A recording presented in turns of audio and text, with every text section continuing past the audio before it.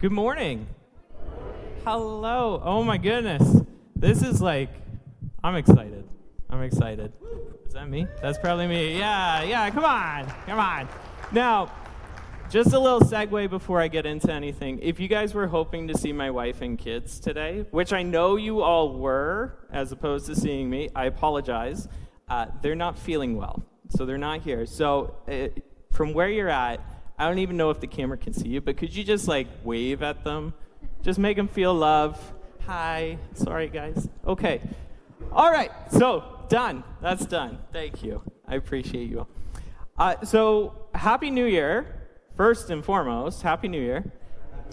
Well, thank you. I appreciate you. That wasn't forced at all. As we move from 2023 into 2024, I hope you guys were able to relax, rest, enjoy family, friends, eat some food maybe, open some things, but more importantly, remember what the holidays are all about, right? The greatest gift that we've ever been given, Jesus Christ, our Lord, our Savior. Amen? Amen. Thank you. So, New Year's for me is one of the most exciting times because I love goals. I love focusing in on okay, how am I terrible and how can I get better, right? And you can do that anytime. January 1st is not this special moment in time where that's the only time that you can really focus in and hone in on self-development. But there's something special about January 1st, right? There's something like a fresh start, a new beginning, right? A new year, a new you. It's corny, but it works. It works. And nothing, I got to watch my fizz, nothing represents that better than the New Year's resolution. And I loved that video. That is me to a T, okay? Strike it, get rid of it, cancel it. So, a little interactive with you guys. How many of you have made New Year's resolutions this year? Yep, raise them up. Yep, okay, keep them up. Because my next question is a moment of honesty. And we're in God's house, so I expect honesty. How many of you have already given up or failed one of those resolutions? Keep them high. Yeah. It's January 7th. We just started. But I'm not trying to shame anybody because, see, mine's up too, okay? Resolutions are good, but they're hard. They're hard because they push you, right? And it's easy to give up on them sometimes or to fail. But they are very valuable things. When we make a resolution, we're making a promise to nobody else but ourselves. We're promising ourselves that, hey, I'm gonna work on this now so that you are better in the future. Okay? They're very personal things. And that's what makes this next little game that I'm going to play a little strange, but bear with me, okay? I went ahead and I looked up the top 5 resolutions of 2023. And I want to see what you guys think of them, okay? So, our top 5 resolutions of 2023 are as follows. Number 5. Spend more time with friends and family. Anybody? Anybody? Nobody? All right. Sorry, friends. Sorry, family. Hope you're not watching. Whew. Number 4. Save more money. I would also say spend less. Anybody? Okay, thank you. Yes, thank you. A little harder to do. 2023, 2024, but we're getting there. Okay, number 3, lose weight. You don't have to if you don't. Okay, thank you. Yep, appreciate you. Honesty, I love it. Number 2, eat healthier. Okay, we have a winner. So, I would love to make this promise, but Big Macs? Oh, I can't. Okay, And then the last one, but it's actually the first one, is number 1, exercise more. Anybody? Yes. Okay. So our top 5, other than spend time with friends and families, you scoundrels, are pretty popular. Like everybody's on board, right? Well, when we make these kind of resolutions, when we make these kind of promises, or any others that you may have made, these are really good things, right? For me to look at you and say, hey, exercising more? Wow, that's really terrible of you. No, that doesn't make sense. That's a good thing to promise. That's an amazing thing. But what I want to investigate with you guys and what I want to ask this morning is, are these the absolute best promises you can make to yourself? So we're talking good things, but I'm wondering, are they the best things? As Christ followers, are we perhaps called to something better than good? So, in order to dive deeper into this question, I want to examine a portion of Scripture, and it's found in the book of Acts. And I love the book of Acts. The book of Acts is like people doing ministry. And it's incredible to watch these human beings, struggle and succeed and grow the church in a world not so dissimilar from ours, right? I love Acts. So, if you have your Bible or your phone or whatever you're using, Acts 19, starting at chapter 13. And we're going to have it up on the screen if you don't have anything, so don't worry. I should probably turn there. Hang on. I thought as I was getting here, I'm like, oh, I should probably put a bookmark in. But this gives you guys time to find it too, because I got to find it. Okay. Acts chapter 19, verse 13. Then some of the itinerant Jewish exorcists undertook to invoke the name of the Lord Jesus over those who had evil spirits, saying, I adjure you by the Jesus whom Paul proclaims. 7 sons of a Jewish high priest named Sceva were doing this. But the evil spirit answered them, Jesus I know, Paul I recognize, but who are you? And the man in whom was the evil spirit leaped on them, mastered all of them, and overpowered them, so that they fled out of that house naked and wounded. And this became known to all the residents of Ephesus, both Jews and Greeks. And fear fell upon them all, and the name of the Lord Jesus was extolled. Also many of those who were now believers came, confessing and divulging their practices. And a number of those who had practiced magic arts brought their books together and burned them in the sight of all. And they counted the value of them, found it came to 50,000 pieces of silver. So that the word of the Lord continued to increase and prevail mightily. I went further than I was supposed to. And that's okay, because it's the word of the Lord, and that's good. So, before we get any further, let's pray together. Okay.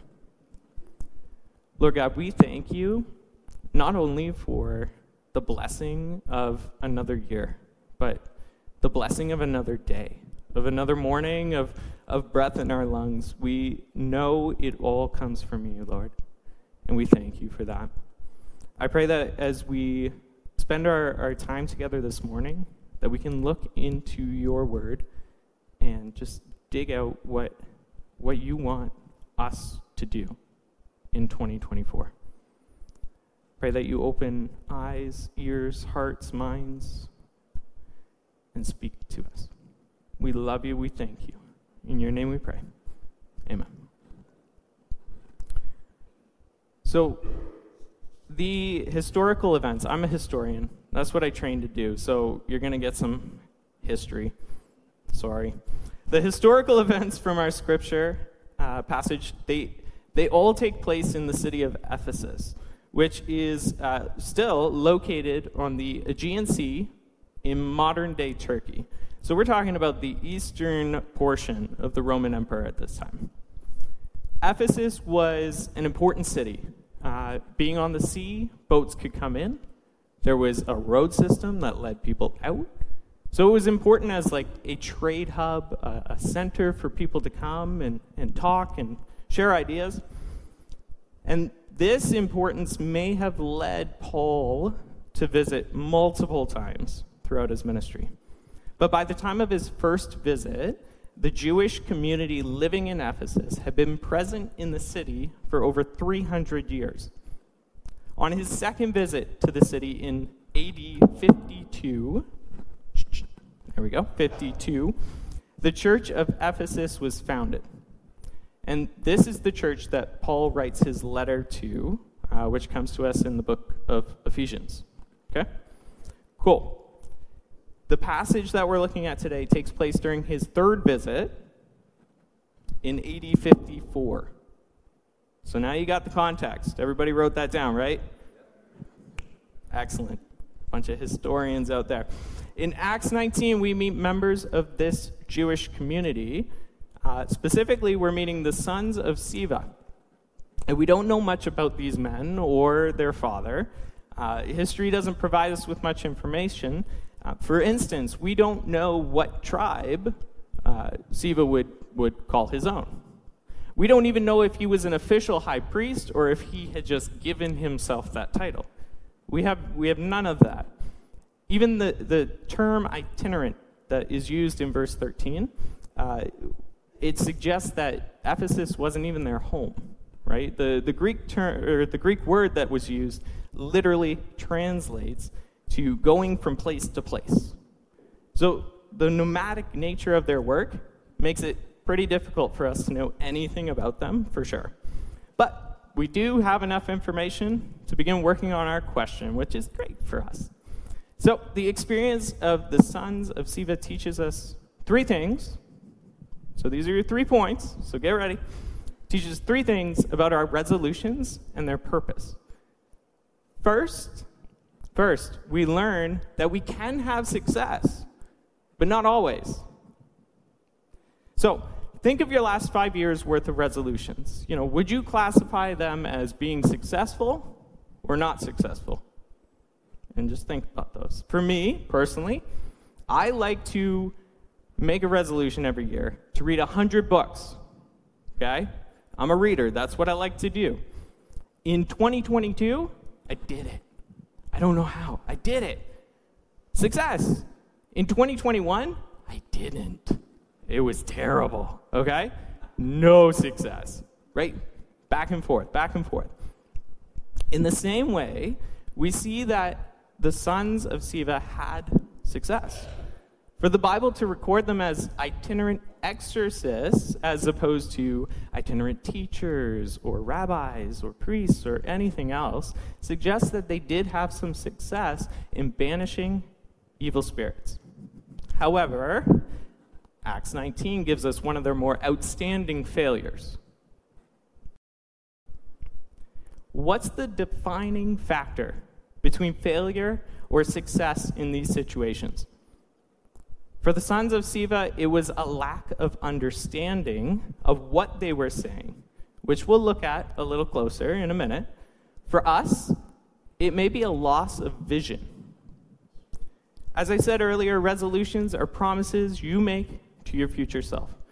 You're promising improvement, and the success of that improvement is tied into your ultimate goal. Okay?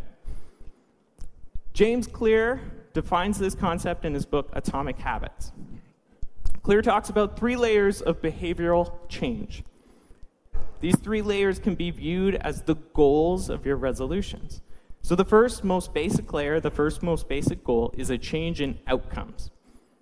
This level is concerned with changing results. Okay? I like to think of them as to-do list goals. Yep, did that. Okay? So, as an example, if I make a resolution to read the Bible, my outcomes-based goal would be read the Bible. Done. Okay? These goals, this level of vision, this level of focus, tends to fail the most because they're just very one and done, right? Check it off, gone. The second layer of change is in processes. This level is concerned with changing your habits or systems. So back to our Bible reading resolution. If I say, I want to read the Bible, I check it off. If I say, I want to provide myself 30 minutes every day to read the Bible, that's a change in process. That's me changing my day to include that Bible reading. The third and final layer is a change in identity. And this is the layer we want when we're making resolutions, when we're making goals or promises to ourselves. This level is concerned with changing your beliefs and worldview. So at this layer, reading your Bible becomes more than just another check in the to-do list. It becomes more than a part of your day, a part of your process. It becomes an essential part of who you are. So, if the goal is identity change, what should we be basing our best resolutions on? How should we craft that identity? Luckily, our sons of Siva help us with this. Our identity needs, and this is point 2, our identity needs to be based and built around God, His Son, and His desire for our lives. In verse 15, turn with me to verse 15. The sons of Siva just attempted to exorcise this evil spirit. And they did this by copying what had been working for Paul during his visit to Ephesus. And look at how the spirit responds. He says, Jesus I know, Paul I recognize, but who are you? I love that. Who are you? Okay? The Spirit knows Jesus, and primarily as an enemy, I'm sure. Hallelujah. He knows Paul, undoubtedly as one who was called by that Jesus, right? But the sons, he has no knowledge of them whatsoever. And I believe this is because the sons based their identity on what they could do, not on what Jesus could do. Okay? They tried to say the right things, but they failed. They tried to do the right things, but they failed. Paul's success was directly related to his identity in Christ. He knew that Jesus had called him to ministry. He knew that Jesus was supporting him in everything that he did. And that is what gave Paul power. That's what provided his success. It wasn't anything Paul could or could not do. It was everything that Jesus could do. Our identity can be tied up into 1,000 different things.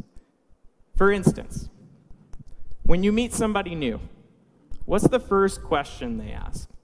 For me, what do you do for work? Hi, Kevin, what do you do for work? Well, I'm a barista at Starbucks. True story. Okay? That's my identity. Work can be my identity, right?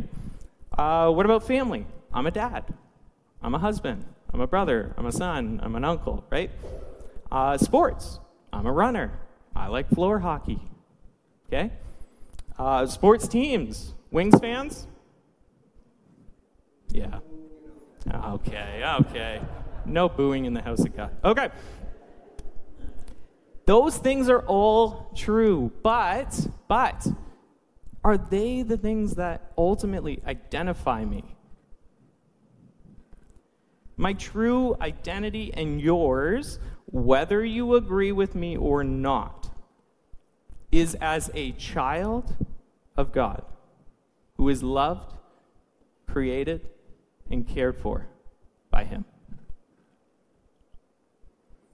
Once I tap into this identity, once you tap into this identity, we can begin to shape our resolutions in a way that will make them the best that they can be.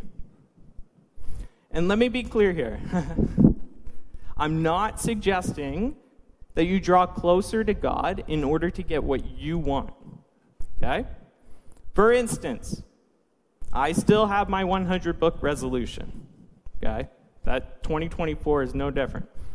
If I focus on connecting with God and drawing closer to Him in order to complete my self-directed goal of reading those books, I'm not doing His will. I'm doing my own. And I'm trying to force the God of the universe into agreeing with me, which is ridiculous. As I draw closer to Him, I can draw closer to what He wants for my life. And as I do that, the best goals of my life will start to become evident, and I can begin to change my focus to include those instead of my self-selected ones. Point 3, final lesson that we can pull out of the experience of the sons of Sceva is that God can work any situation for the good of Him and His kingdom. The evil spirit still possessed its hosts. The sons of Sceva were hurt, naked, and undoubtedly embarrassed. Yet, the gospel was still spread and Jesus still praised.